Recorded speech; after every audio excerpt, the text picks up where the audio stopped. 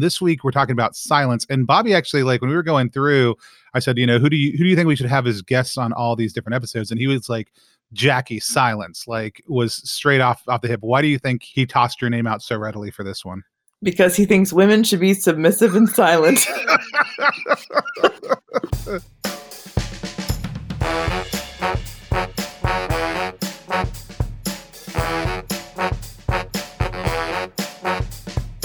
My name is Tony Vicenda. I live in Philly, where I work as a missionary, speaker, and I run a small company called Catholic Balm Co. My name is Bobby Angel. I'm a teacher, campus minister in California with my wife and crazy children. And even though we do all those things, again, first and foremost, we are sons, husbands, fathers, and brothers. So one of the things Tony and I have been talking about over the last year is how to help men live lives of virtue, follow God's will, and find a brotherhood together. So this year on this podcast, Bearded Virtue, we're building this conversation based around Bobby's amazing new book, Pray, Decide, and Don't Worry, and then following it up with monthly conversations about how we can live virtuous lives. I'm excited to break down the book with you all and get some other special guests on to talk about the process and how you can make a decision with God and get living. So let's get into it. Bobby, how are you doing this week? Dude, I'm tired. Is it Thanksgiving yet?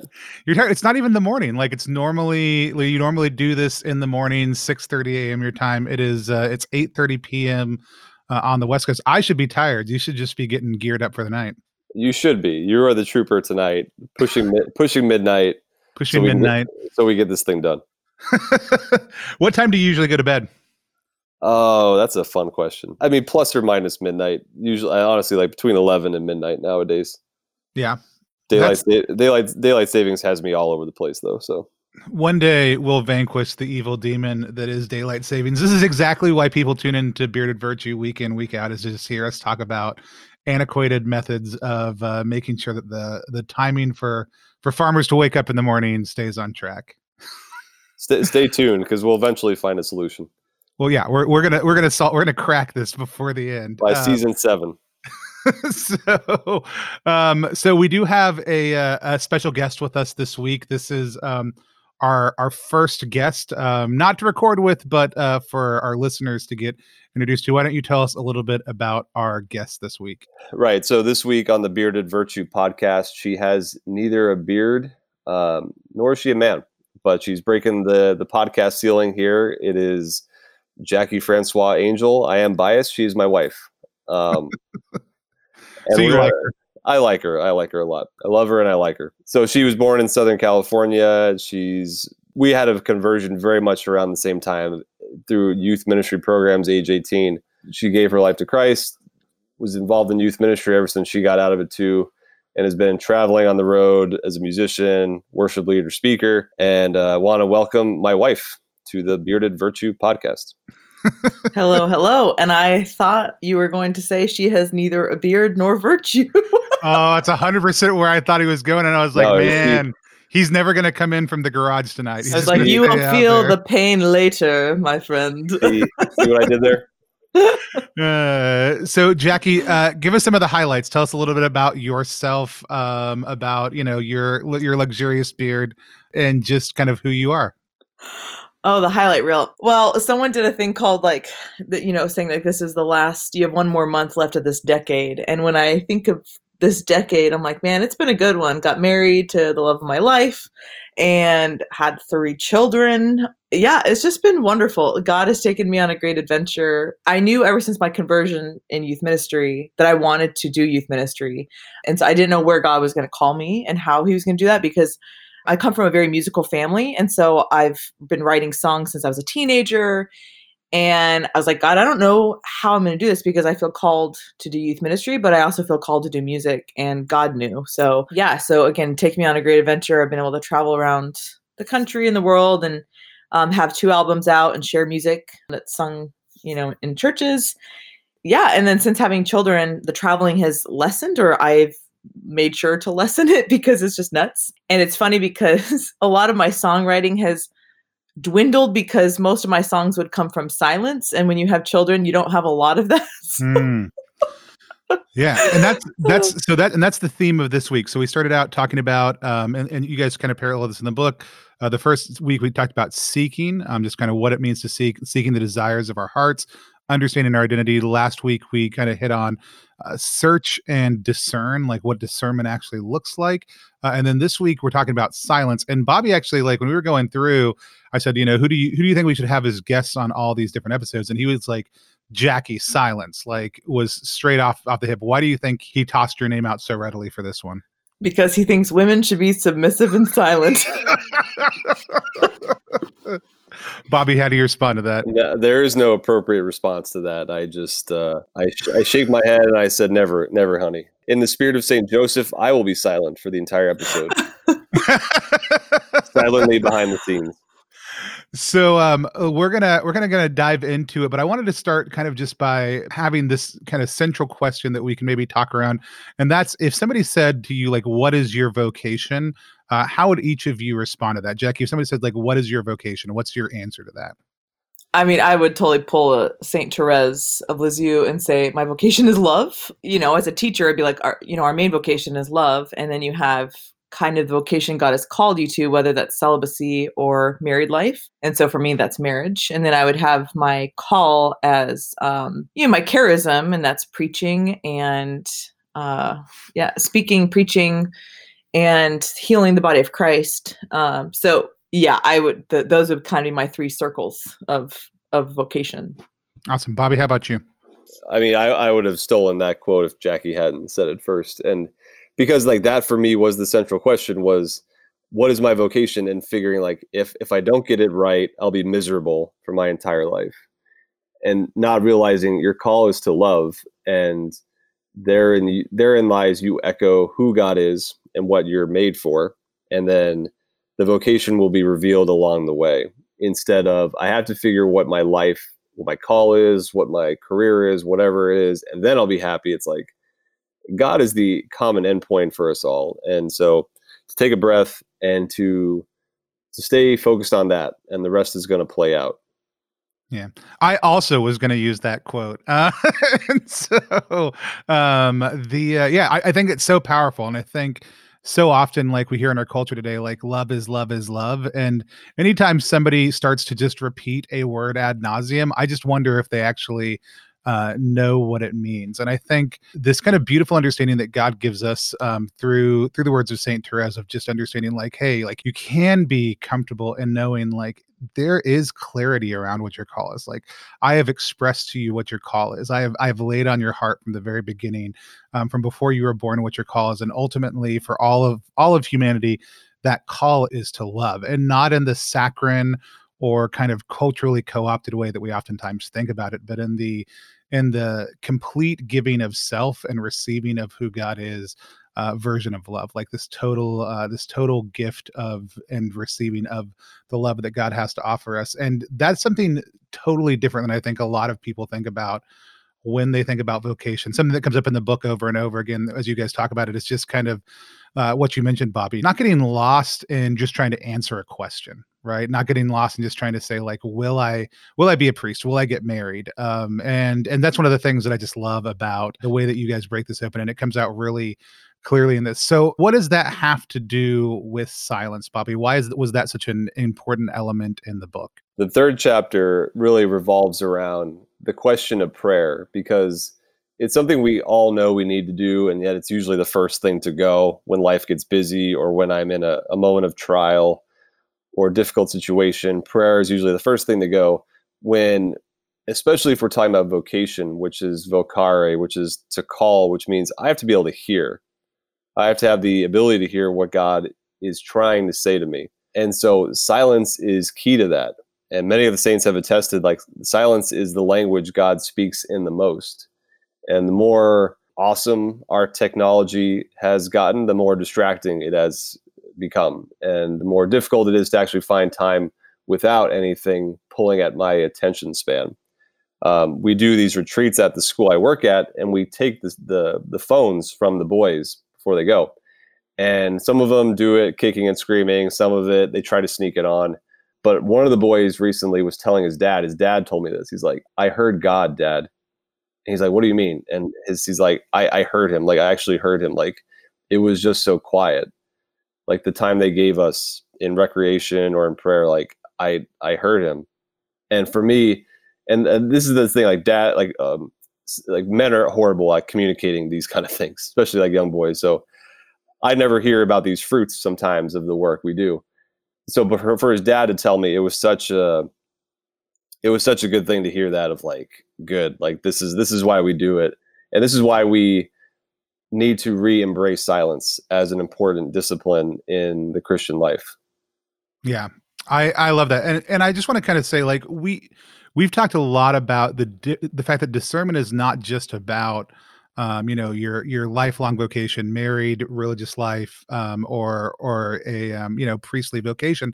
It's not all that it is, but vocation is an important part of that. And I think in the modern era, there's such a misunderstanding about vocation, and it's because we feel all these different tensions kind of pulling at our life, and we don't have that silence, we don't have that space to sort through it, but we also don't oftentimes have the language to even understand what vocation is. So can you maybe Jackie, can you kind of break in a little bit maybe on what vocation kind of means? You mentioned these kind of different areas, of vocation. Can you talk a little bit more about that? Yeah. And so someone once drew a diagram, like it was probably Jim Beckman or someone, like at some kind of, youth ministry retreat. And it just made it so clear of, again, vocation is a call. And so if our main call is to love, I mean, I know my own story, when I really fell in love with Jesus and I had this huge conversion, I was like, okay, God, I'm willing to do anything. Like, I will give up a family. I will give up anything. Like, I will give up money. I will live in a cardboard box. Like, whatever you want me to do, I will do anything for you to get to heaven. Like, I don't care what I have to give up. So that was that first call. And that was very helpful as a single person too, because I was like, all right, God, if I die right now, that's like my ultimate goal is to be in heaven with you. So I didn't care. Well, then I cared, but like, I was like, okay, I'll wait however long you want me to wait if I'm called to marriage. And so like coming into that second ring of vocation, called to the celibate life or to the married life, I think people also don't realize that even so the first call is celibacy or marriage. And then within celibacy, there's a few different routes you can go, because you can be a religious, you could be a priest, a brother, you could be a nun, you could be a consecrated single person. Like, every vocation has to have a vow with it. So being single is not a vocation unless you take a vow. So we have a few friends who have taken a vow under a bishop to be a consecrated single person. And then I have a friend one of my best friends, she is discerning her vocation as a celibate, but not a religious. It's called a secular institute. So she's discerning with the missionaries of Maximilian Kolbe. They can work in the world and they can live in community or not live in community. So again, under that first call is celibacy or marriage. And then within celibacy, you have a few different routes.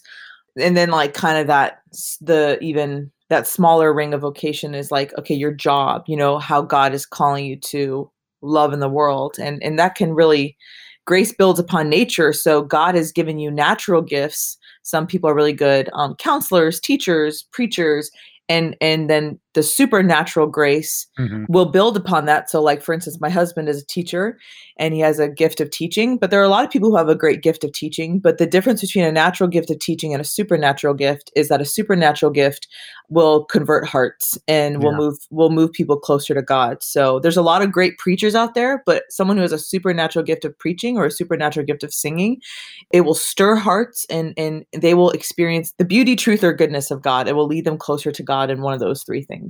Yeah, we always talk about the supernatural charisms always have a either evangelizing or healing dimension to them. Even if they're not just evangelically oriented or healing oriented, they always serve to multiply what we could just do as human beings. And the coolest part is when you see somebody who's operating in a charism who doesn't necessarily have the natural talent. Like, it's so beautiful to me to watch, a teenager or even an adult who just continually has these amazing things that God does through some aspect of the way they're living out their faith or living out their life.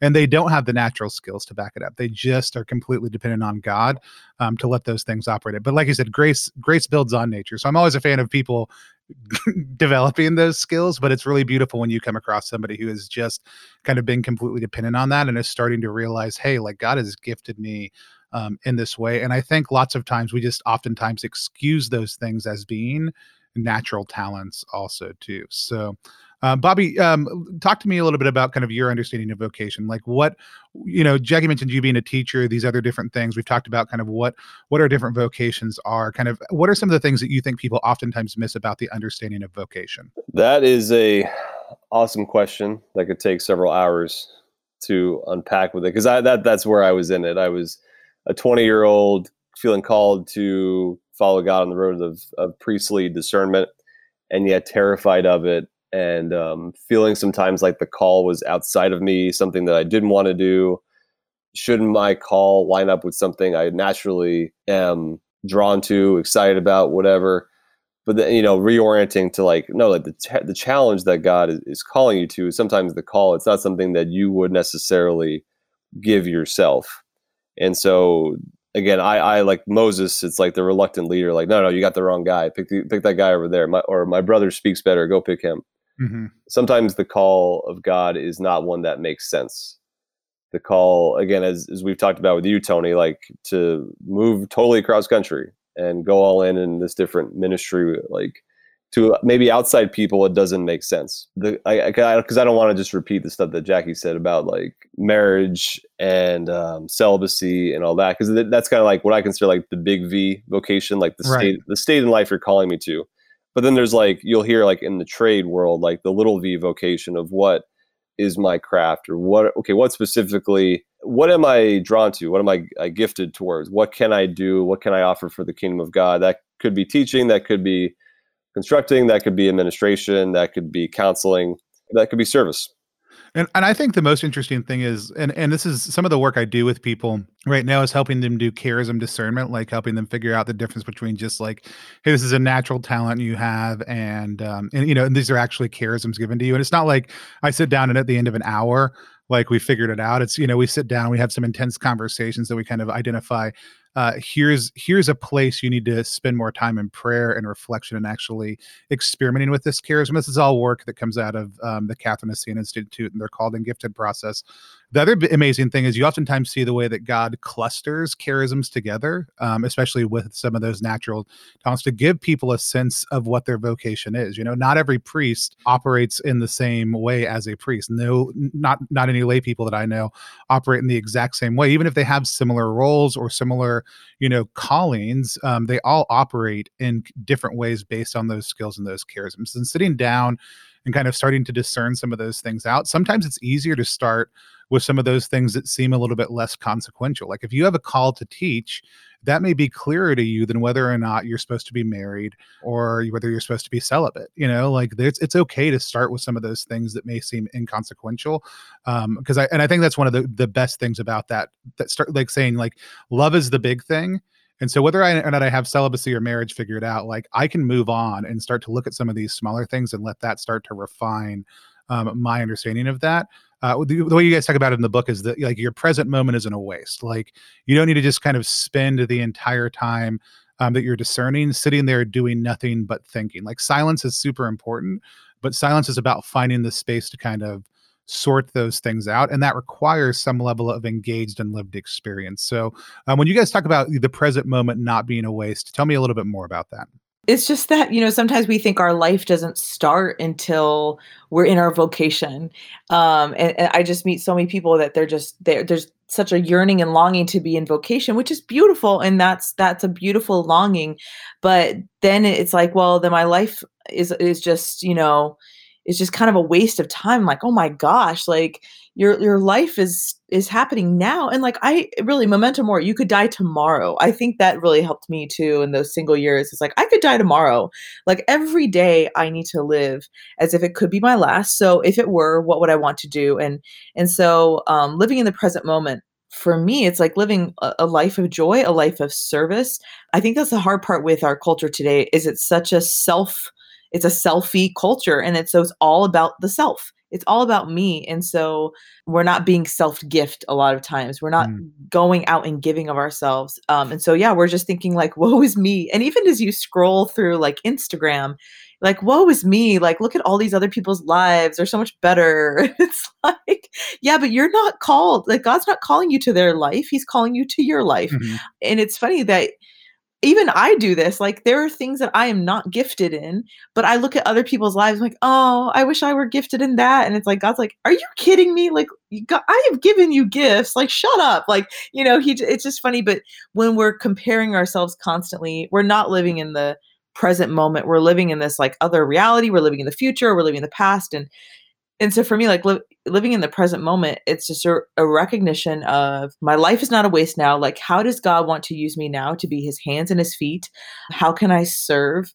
And actually, I wanted to kind of piggyback what you said, Tony, about there are some things that like charisms, there are some charisms that are very like, again, grace built upon nature. So like teaching, but then there are some charisms that you'll never know you have unless you kind of step out. Oh yeah. Like healing. How are you ever going to know you have a charism of healing if you don't pray with people? Mhm. You can't. And that's kind of like, even in vocation sense, marriage, because marriage is the more natural thing. You won't ever know you're called to the priesthood or to the religious life if you never step out and like go to seminary or to go to the convent and just like discern. So obviously we have a chapter on that in the book as well about like, okay, obviously it's called pray, decide. Like at some point you have to step out. Right. But again, not wasting the present. Like your life isn't just like non-existent until you get into your vocation, but that God wants to use you now, and he wants to, again, help you to be holy, and then to make the world holy with you as well. Yeah. And I always talk to people about it. And, this is even before I had heard that the circle analogy a while ago also too. Like I always talk to people about, there's something you're being called to right now. There's something you're being called to in your life, then that's the marriage or celibacy element. But then you're also being called into eternity of God's love, right? And it's good as a teenager, as a young adult, as a 50 or 60-year-old, full adult that we'll all be one day, to be thinking about all three of those things dynamically, even if you know what your job or your charisms are. Once you've discerned those, like that doesn't mean that immediate discernment process goes away. It's what is God calling me to do with those in this moment? Like, how is God calling me to apply those in the next year or 2 years of my life in a way that really furthers his vision for my life and for the kingdom, in a way that's going to bring joy to me and to my family and to my creator also too. And I think we oftentimes think like, also, if we figure out like, hey, I'm supposed to be married, or hey, I'm supposed to be a priest, or hey, I'm supposed to be, a consecrated single, then we're done. Like that's it. Like we know we're supposed to be loved. We know we've answered that big question. And then we completely forget that there are things that God is continually calling us to. And I think that's such a huge thing. Now we've talked a lot about community, and the importance of being with people. Now, silence can happen in community, and it does happen in community. Like there's a lot of people who are afraid of silence when you're around other people. And as you guys know, having been married for a few years now, like there's actually a beauty of being around somebody else and being able to just be silent with them, about not needing to fill every moment. But there's also a reality of kind of loneliness and other things that set in or that we associate with silence. Bobby, could you talk a little bit about loneliness and how that impacts silence? Sure. My wife appreciates when I'm silent, by the way. She's like, go, just stop talking. Do the dishes. That is not true. I'm like, talk to me. I'm the extrovert. Talk to me. And he's like, I want to be quiet. It's like, affirm me. Use your words. Can I just pat you on the back and nope. Thanks for being with our kids all day, honey. Yeah, loneliness, it comes for us all, and I think depending on your temperament, you feel it, or you I don't want to say wallow, but you're tempted to stay in that for longer periods. And I know as a melancholic, I think it's always hit me hard. And even again, you can be in a room full of people and feel lonely. You can you can be, especially if you go to a college or move to a new town or a new career. It's like, there's all these people, but no one sees me. Like you feel alone. And solitude is like the healthy of, I'm alone with my thoughts or with God. Like I have purposely going on this walk in nature. Solitude is healthy. Loneliness is this, again, feeling of alone. And that's not necessarily a negative thing.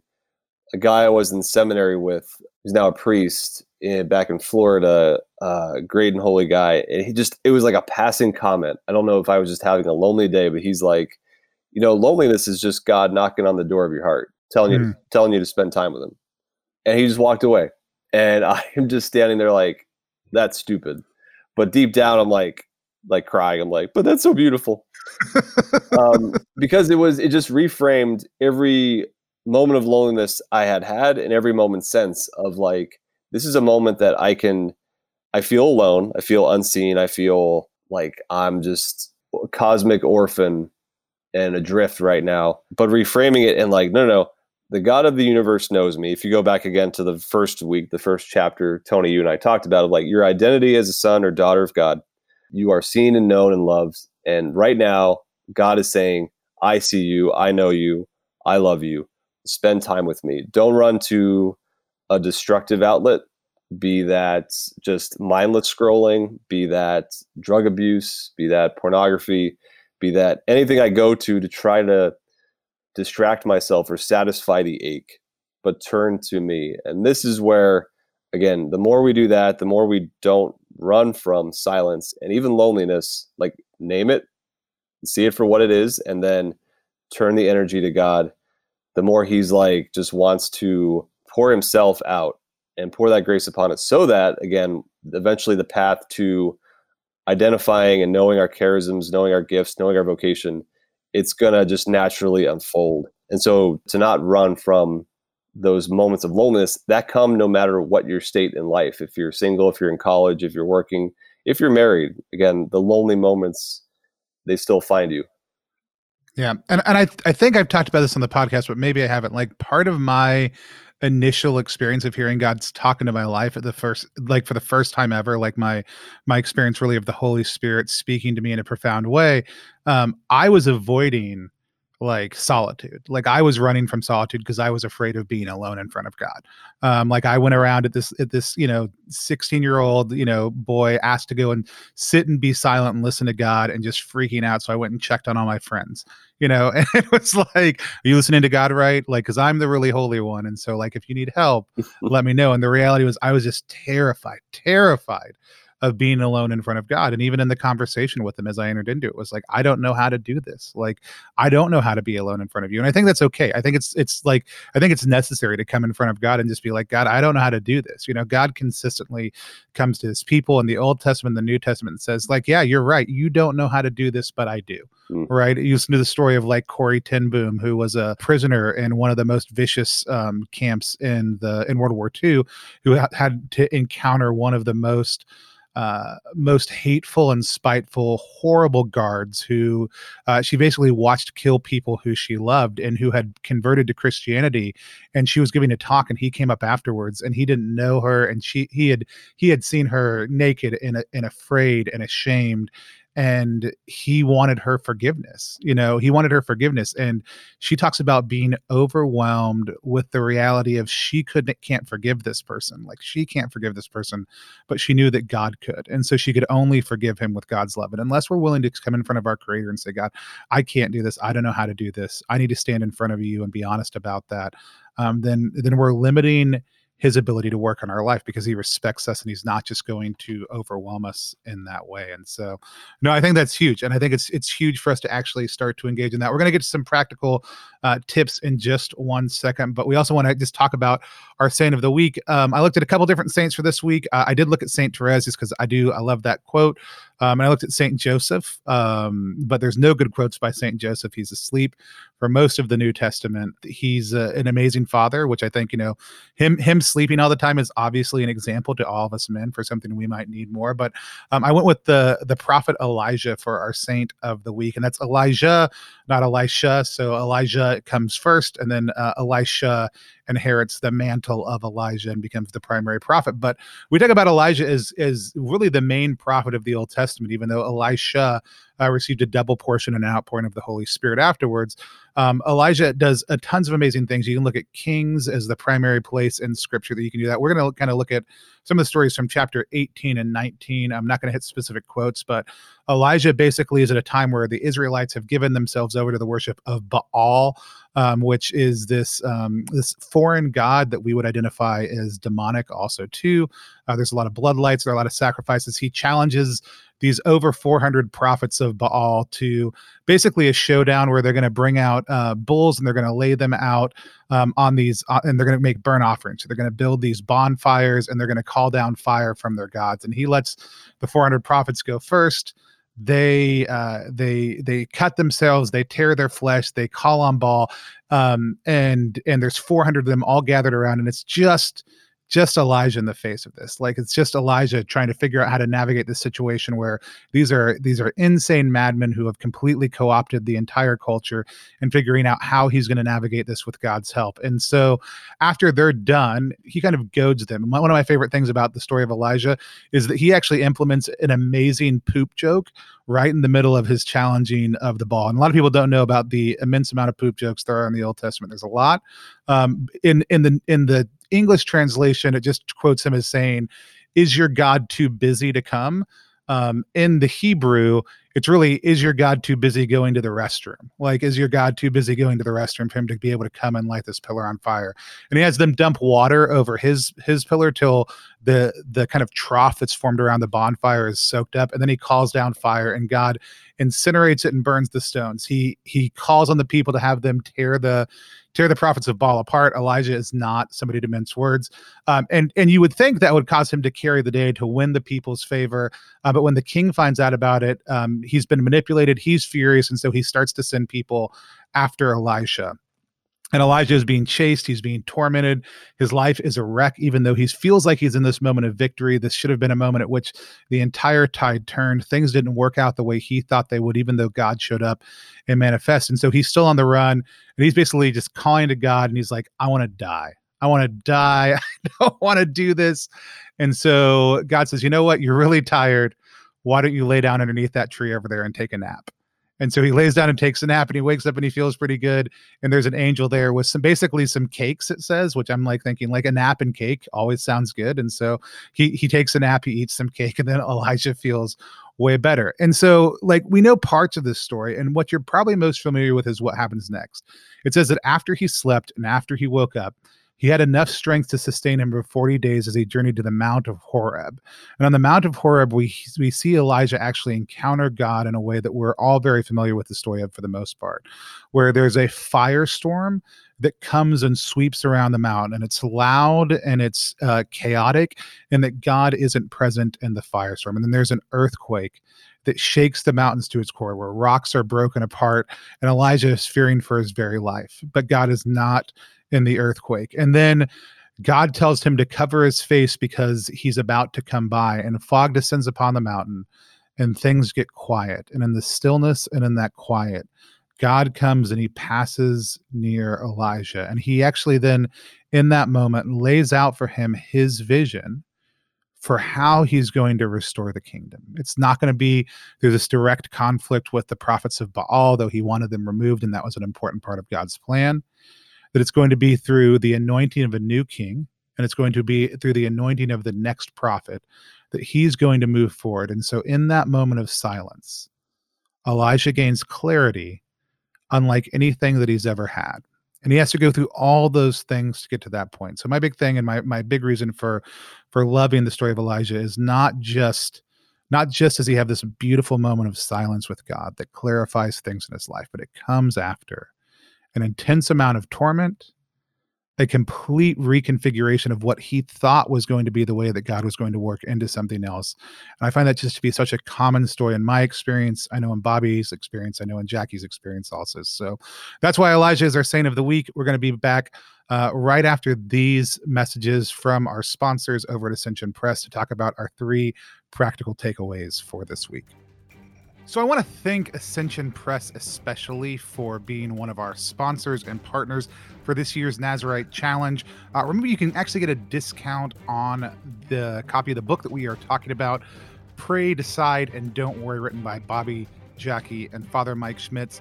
You can get a discount on that by using the code NOSHAVE. There's a link down in the show notes, but I also want to talk to you about the Great Adventure Bible. Now, when I was teaching RCIA at a parish, one of the things that a lot of the candidates I was working with, and a lot of them were people who had been going to a Catholic church for a while or who grew up Catholic and had gotten some formation, and some of them were coming into the church fresh. Something they all struggled with was understanding the overall narrative, the kind of the sweeping big picture of Scripture. And every time we went to go break this down, whether it was in RCIA, adult formation classes with people, they always struggled to see how the different parts of the Bible fit together.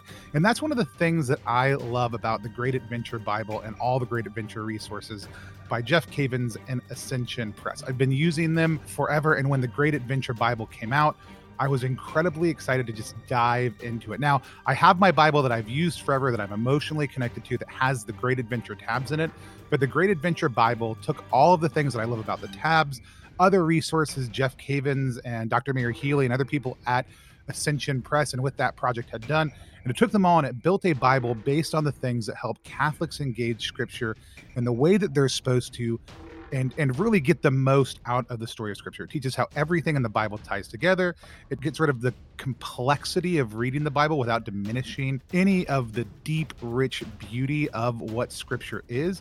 And it's the only Bible that incorporates all of the things from Jeff Cavins' revolutionary Bible timeline learning system, which is like color-coded for easy references, detailed charts, full maps, full colors, key event callouts, and articles that help you understanding, again, that overarching story, important covenants, and how the other supporting books fit into each of those.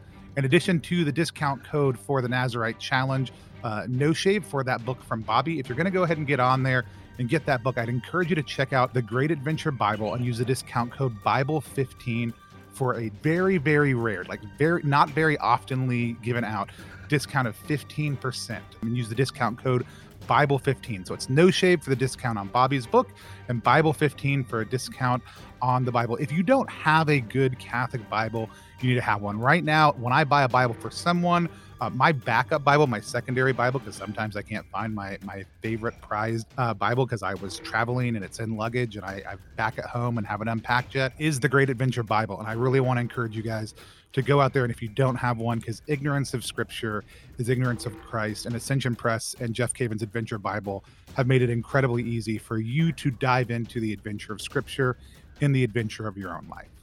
All right, so every week on Bearded Virtue, we want to give you 3 practical ways that you can live this out. Sometimes it's a couple from me, a couple from Bobby. Whenever we have a guest, we offer them to jump in also. But let's go ahead and start with Bobby. Bobby, what is your practical tip this week for our listeners? So the chapter here is silence, and so the challenge is to be silent. It's not rocket science. Like, the one practical, very real challenge you can put into action is 10 to 15 minutes or more of purposeful silence. Like, I am leaving my phone in another room, or I'm going on a walk without my phone, knowing it's going to be 15, 20 minutes where it's just me and my thoughts, and I invite God into that space. If you're able to get to a chapel, and again, put the phone away or put a timer on it so you know, like, I am not touching it for an X amount of time, intentionally. And I'm one to bring like a stack of books with me into the chapel and do all these things, and I'd rather read about God than just actually like be with God sometimes. And so in that silence, don't bring anything, just bring yourself, ask God to speak, Tony, as you said within the story of Elijah, and to listen for the still small voice, to not run from the quiet, the silence, but to lean into it. All right. Jackie, how about you? Mine would be just kind of silence from social media, to take a day off, to take a couple days off. Or, I mean, if you really want to, like, maybe take only a day on. And I think what I love about our church and the liturgical seasons is that when it comes to fasting, to fast from social media, to have, again, a silence of, instead of all these other people telling you who you are, and is to really take a break from that. And again, just enjoy the present moment instead of kind of what's going on with everybody else, and enjoying what God's doing in your life now, here in the present. So yeah, that would be my challenge, is to take a day off social media. And if you can take off more, it's really refreshing. Like, it's really refreshing when you do that. But I always find it refreshing. And then everyone I talk to is like, oh, that was fantastic. Like, I wasn't as Mhm. anxious. I wasn't as depressed. Like, I wasn't as, like, I didn't compare. I didn't lust as much. I didn't, whatever. I wasn't as angry. So that would be my thing, is fast from social media. Awesome. And I want to build on that by saying, I think it's really important for us to learn how to give proper attention to what's happening around us. So often we allow ourselves to try to multitask, to do different things. Our screens are such a huge part of that. But I really want to challenge you to be very practical about giving your attention to one thing. So that's not, I'm listening to my children while I check my email, or I am, having a conversation with my wife while I read a book. None of those things should be what's happening. And I am horrible about this, but I do know this. I know that what we give our attention to is what we start to enter into adoration of. And so if we're giving our attention to God, it's easy to enter into adoration of God. And if we give our attention to our family, it's easy to adore and love and care for our family. But also, if we're doing those same things to emails or a book or a phone or other things like that, then we start to lose that focus. So I just want you to take a little bit of time, maybe at the beginning or the end of that silent period that Bobby talked about, and just really reflect on, have I been attentive to what was in front of me today? As a question that you can ask yourself around those periods of silence. So being silent, taking a fast from social media, and then asking yourself to be more attentive to what is happening right in front of you rather than trying to multitask are our three practical takeaways this week. Bobby, what are we talking about next week? I don't know, Tony. What are we doing? I'm joking. Next week will be chapter 4, which is sorting it out. So, assuming that you have been looking internally, searching your own inner discernment, gathering some data, maybe again going and trying out some of your, or getting more information about what's on the table, and listening to what God is trying to say to you in your decision making process through allowing silence. Next week is going to be really sorting it out. And how do I know what's authentic? How do I know what's maybe misleading? Where ought I go all in? And we're actually going to have another guest next week. We're going to have Dr. Andrew Swafford, who's a professor at Benedictine College in Atchison, Kansas. Awesome. I'm super excited about that conversation. I think it's going to be really good. And I have a strong feeling about that because we may have already recorded that episode. We may be pulling a time heist right now. Maybe pulling a time heist right now. Jackie, where can people find you most easily on the internet if they want to stalk you? Either Twitter or Instagram. They're both at Jackie Francois. Francois looks like Franco is. Jackie is Jackie. Yeah, so Jackie Francois, either on Twitter, Instagram, and and then we have our website, JackieandBobby.com. Awesome. Yeah. And Bobby, what's your Instagram handle? We know that's where you live. Yeah, that's my happy place. I refuse to go on Twitter. Twitter's the dark web. Yeah, Jackie shares me stories. I'm like, no, thank you. Like, I'm happy without it. Like, I truly am. But Bobby.Angel, if you want to reach out, we have the website. We also have our videos that come up once a week on Ascension Presents. We're blessed to be able to be doing that. And you can find me at Tony Vicinda on most things. I am the only Tony Vicinda in the world. That's the benefit of having a recently Americanized name from a family of immigrants. There's not a lot of other people out there with the same last name. But at Tony Vicinda, anywhere you want to find us. Again, you can also drop us an email, just tony@catholicbalm.co. If there's anything in these conversations we're having that's being helpful for you, if you have a question, if you have a virtue or topic you want us to dive into after we're done with this conversation about discernment, we'd love to hear from you.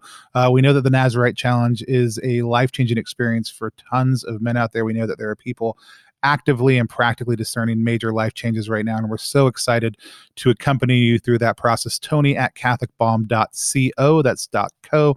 would be love to hear from you and just love to know how God is working in your life and anything that we can do to help. I want to thank our sponsors again at Ascension Press, also to Catholic Balm Co., the Franciscan Friars of the Holy Spirit, who are our spiritual chaplains for this process, and who we have some additional content coming out for every week. So pay attention to your podcast feed so you can hear stories of discernment from those men about their spiritual lives. And then, of course, our friends over at Project YM. So until next time, gentlemen, stop shaving and start praying.